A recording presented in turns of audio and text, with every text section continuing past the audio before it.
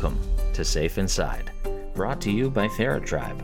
I'm Jeremy Loomis, and these are my conversations with Sandra Fields, an LPC and certified clinical trauma treatment provider with over 35 years' experience helping people who have been through trauma.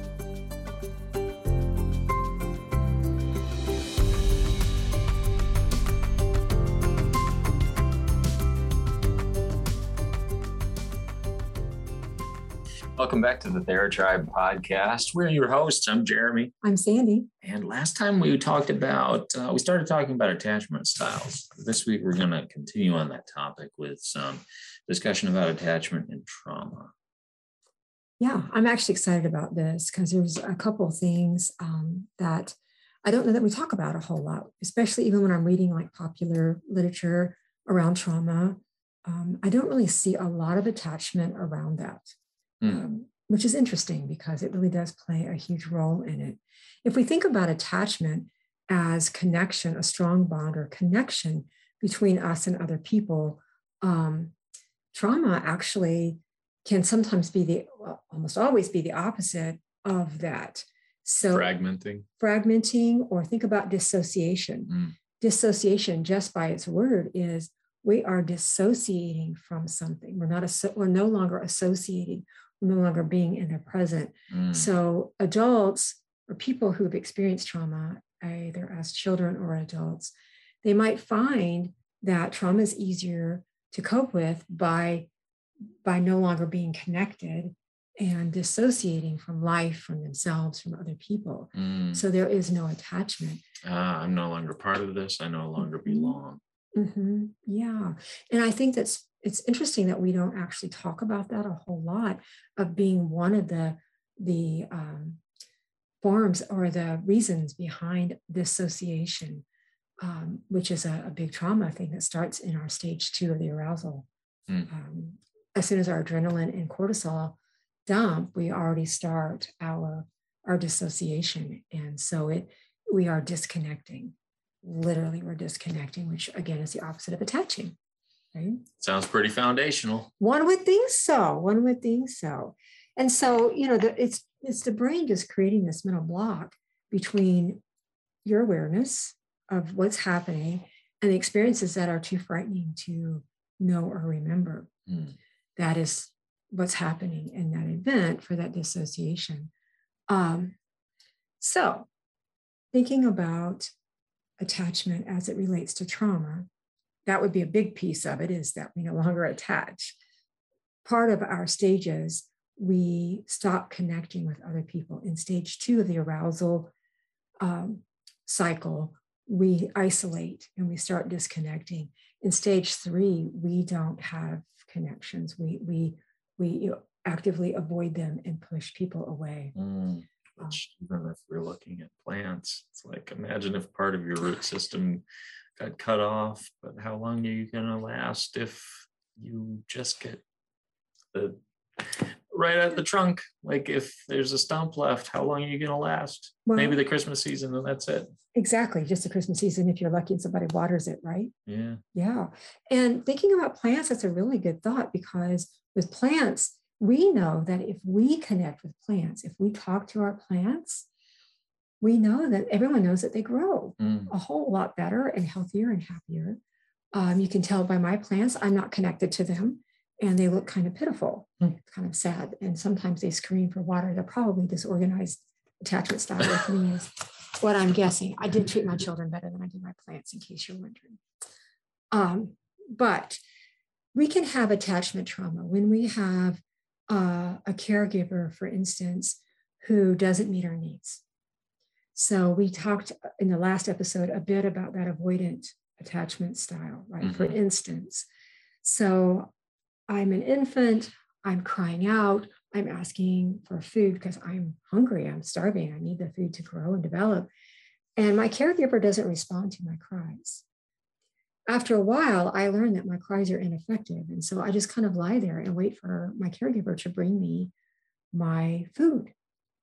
What if I'll say she, because I'm going to go with nursing here, breastfeeding. So she comes to breastfeed me only when she's full and it's hurting. And so she takes me and she just kind of holds me up to her breast and just does what needs to be done.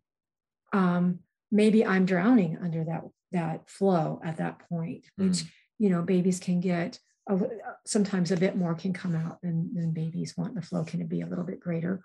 Or maybe I want more, but she's done. She feels okay now. Maybe, there's a lot of maybes, but she's not attuned to me. She's not listening to me. She's just all into herself. And I learned that no matter what I do, it's not going to make any difference. It's not going to affect change in my environment for my needs. I'm also needing that love and affection. That is an actual need. Children who receive plenty of food and shelter and all of that, if they don't receive that love and care, they don't thrive. They can actually be physically smaller. It's called failure to thrive. It's an actual physical condition. There was some really, they're painful to watch, but there were some studies done with monkeys by Harlow in the late 50s, early 60s around monkeys. And you may remember this from school, but they took infant chimpanzees, and some they put them with other monkeys. Some they put them in a cage that they had just a wire mother that had a bottle. So they were fed. And then they put other monkeys in a cage that had a fur-covered wire mother. And then the bottle was actually in a wire-covered, a wire mother. There was no fur on that, looking at attachment. And what they found was the monkeys that grew up without the actual loving care, they never learned to attach well to the others. They did not do well. They had failure to thrive, even though they fed them plenty. It's on YouTube. It's kind of hard to watch, but and you can no longer do those studies. It was one of the reasons why we moved into ethics. Again, the researchers, they didn't mean to torture the monkeys. They didn't realize what would happen when they did it. So there's that. But we need that love and care. So if I'm a child and I'm getting fed on their schedule, not on mine, I'm not getting the love and care that I really need. I mean, sometimes maybe I get a little bit, but not a lot. I'm going to learn that people just don't meet my needs. Maybe that your needs are invisible and they're going to stay that way. Right. And so that's a form of trauma. It actually, because I'm in danger. Literally, I'm in danger. And as an infant, if I don't get fed, I could die.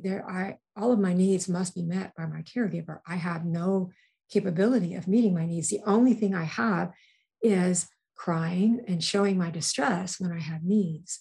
That is the only way I could potentially affect my environment. When that doesn't work, I have nothing left. And so I could potentially die. So it is a form of trauma. And so we call that attachment trauma. When you end up with an insecure attachment style, it's because there's been some kind of trauma to that attachment bond. There's been something that broke it or caused it to develop in a way that was insecure or anxious or that disorganized way. And so when that happens, adults who have that attachment, the insecure attachments, even if they don't have a lot of other trauma, they are at higher risk of developing other problems, mental, social, and physical problems. Depression is more likely if you have attachment trauma, since adults with attachment trauma tend to internalize emotions. Remember that attachment trauma means that somehow, some way, our caregivers were not meeting our needs in a way that we needed it met. So we internalize our emotions if that's what happened, because we know that expressing our emotions, it's a helpless situation. Why bother? Why bother? And sometimes if we, in some parents, if they don't meet our needs and we continue to express our emotions externally, it aggravates them and we might get yelled at or worse. Punished, sure. In some way abused even. Right, because it's like, I don't want to do that now, be quiet. Yeah.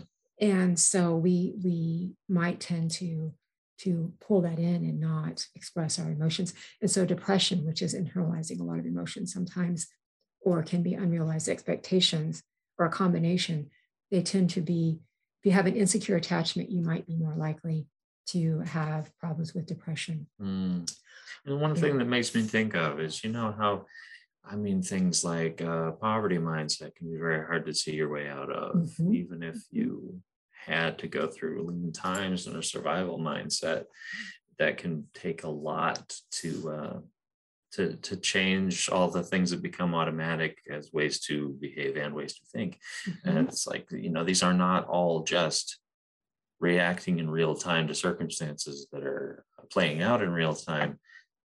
This whole thing is this process of you organizing your inner life. Mhm. Mhm. Exactly. Exactly. And as we think about that and we think about the process through organizing your inner life and learning to regulate your emotions, think about what you do with children. A child is upset and you talk, shh, shh, shh, it's okay, and you help them breathe through it. You help them regulate. If you have attachment trauma, there it's highly likely that no one actually taught you how to self-soothe, how to regulate your emotions. And so you might be more likely to have things like anxiety, which is dysregulated worry and thoughts Mm. about what is, right? It's living in that what if, not the what is. And it's a dysregulated emotion and thoughts that no one actually within that attachment trauma that they were able actually to help you step through Mm. and learn. Can we talk for just a minute before we move on to the next thing about? I kind of want to iron this on a little bit more. I'm realizing it can, on the surface of it, it can seem a little uneven, just on the surface. When you're Mhm. thinking about, well, wait, it didn't go through anything like, I haven't had anybody hold me at gunpoint. I haven't had these things Mhm. happen. So why is this affecting my life as much as it is? And it in a way, it makes me think of how, if you start a long journey and you're pointed a couple in a ship, and you're pointed a couple of degrees different from where you're actually intending to go, you won't end up in the place you thought you were going to go. Right. um but this seems just abstract enough that it could be a little harder to lay hold of just how real and felt is that existential threat of this being the type of trauma you had, even if it didn't look like your parent taking off their belt and whipping you. Right. For some people, it did, but for some people, the damage they took on didn't look like anything extreme in their conscious memory. Yeah, exactly. And that existential threat, if someone were to hold me at gunpoint today as an adult, I would definitely feel traumatized because it's in their power. There's nothing I could do or not do that would cause them to pull that trigger or not. Mm. As an infant, whoever holds the power to feed me or not feed me has that very same power. So it actually is no different. Mm. It is an existential threat. It is a threat to their very existence, right? And that's why it's so traumatizing. So it seems like it's not that big a deal, but it literally is equal to someone holding me at gunpoint today. It's like, I will shoot you or I won't shoot you, depends on what I want to do. Mm. A baby, I will either feed you or not feed you, depends on where I am today. Now, that's not the thought in the caregiver, and we have compassion for them too, but do keep in mind that is the experience of that infant. Yeah. Yeah, it is an existential threat. I mean, we can even think, we talked before about how, maybe if you're not hearing back when you text somebody, you're making meaning out of why you're not hearing back. Mhm. There's a lot that a baby wouldn't be able to articulate in words, but they still are drawing conclusions. Oh, I don't matter. A baby, their first year, all they're doing is learning who they are and their place in the world and how the world works. And they're like little sponges, and everything that goes on, they are recording. They may not have like memories because we're not verbal. And we also don't have that fight or flight, by the way, before about 3, because we don't have testosterone before about the age of 3. And so the baby moves directly from, oh, I'm not being fed, right into stage 4, all the way to immobilization and helplessness, because they don't have the testosterone for that fight or flight. So, it impacts them because it starts conditioning their nervous system and how to respond. It starts training. Conditioning means training. It's like, I'm going to do physical conditioning. I'm going to train my body, and it's going to be in this kind of shape. We are conditioning or training our nervous systems when we're infants. And it is all around the reactions and responses that we get in response to what we're doing and what we're learning in the world. So it does set us up to react in a certain way with that. And that's why if, for instance, you, like I was saying, they may internalize their emotions for depression. Young infants, as they grow up with attachment trauma, may develop alexithymia, which is the lack of ability to recognize that they're not aware that they have emotions. They don't feel their emotions. Well, they're there, but they're not aware of them. They're not able to even name them. They're like, I don't think I feel anything. I'm good. I just feel numb, or, I can't name anything.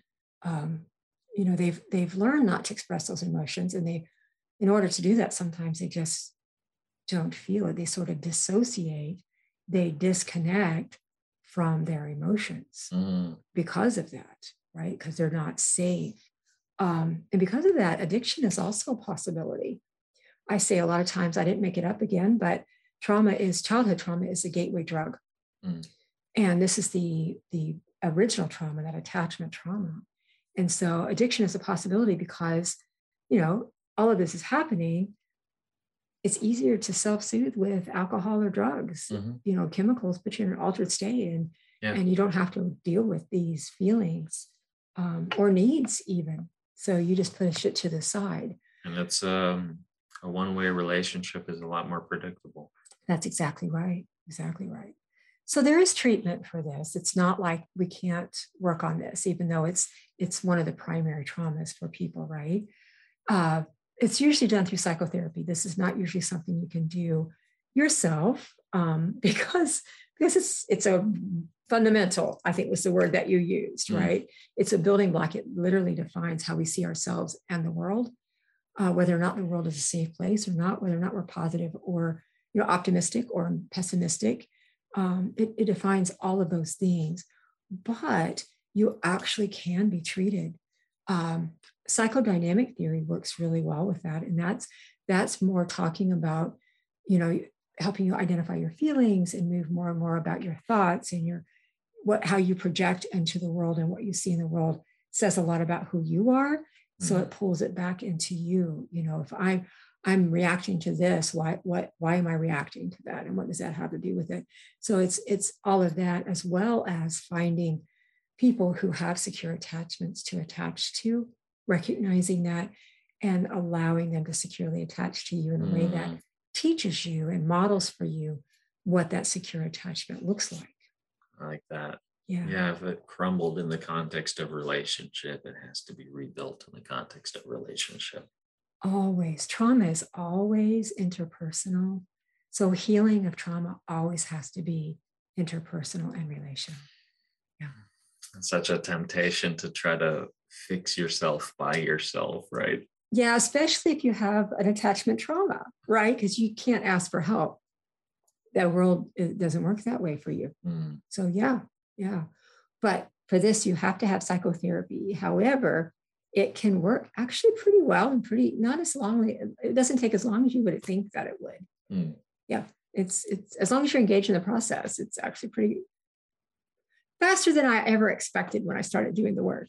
So yeah, there's that. And importantly, freeing when you engage in the work. Yes, there is nothing like a secure attachment. It just feels good all the time, and it sets the tone with how you see the whole world and yourself. So yeah, if you've maybe even been beyond the point where you're even willing to hope anymore that life could be what you wanted it to be.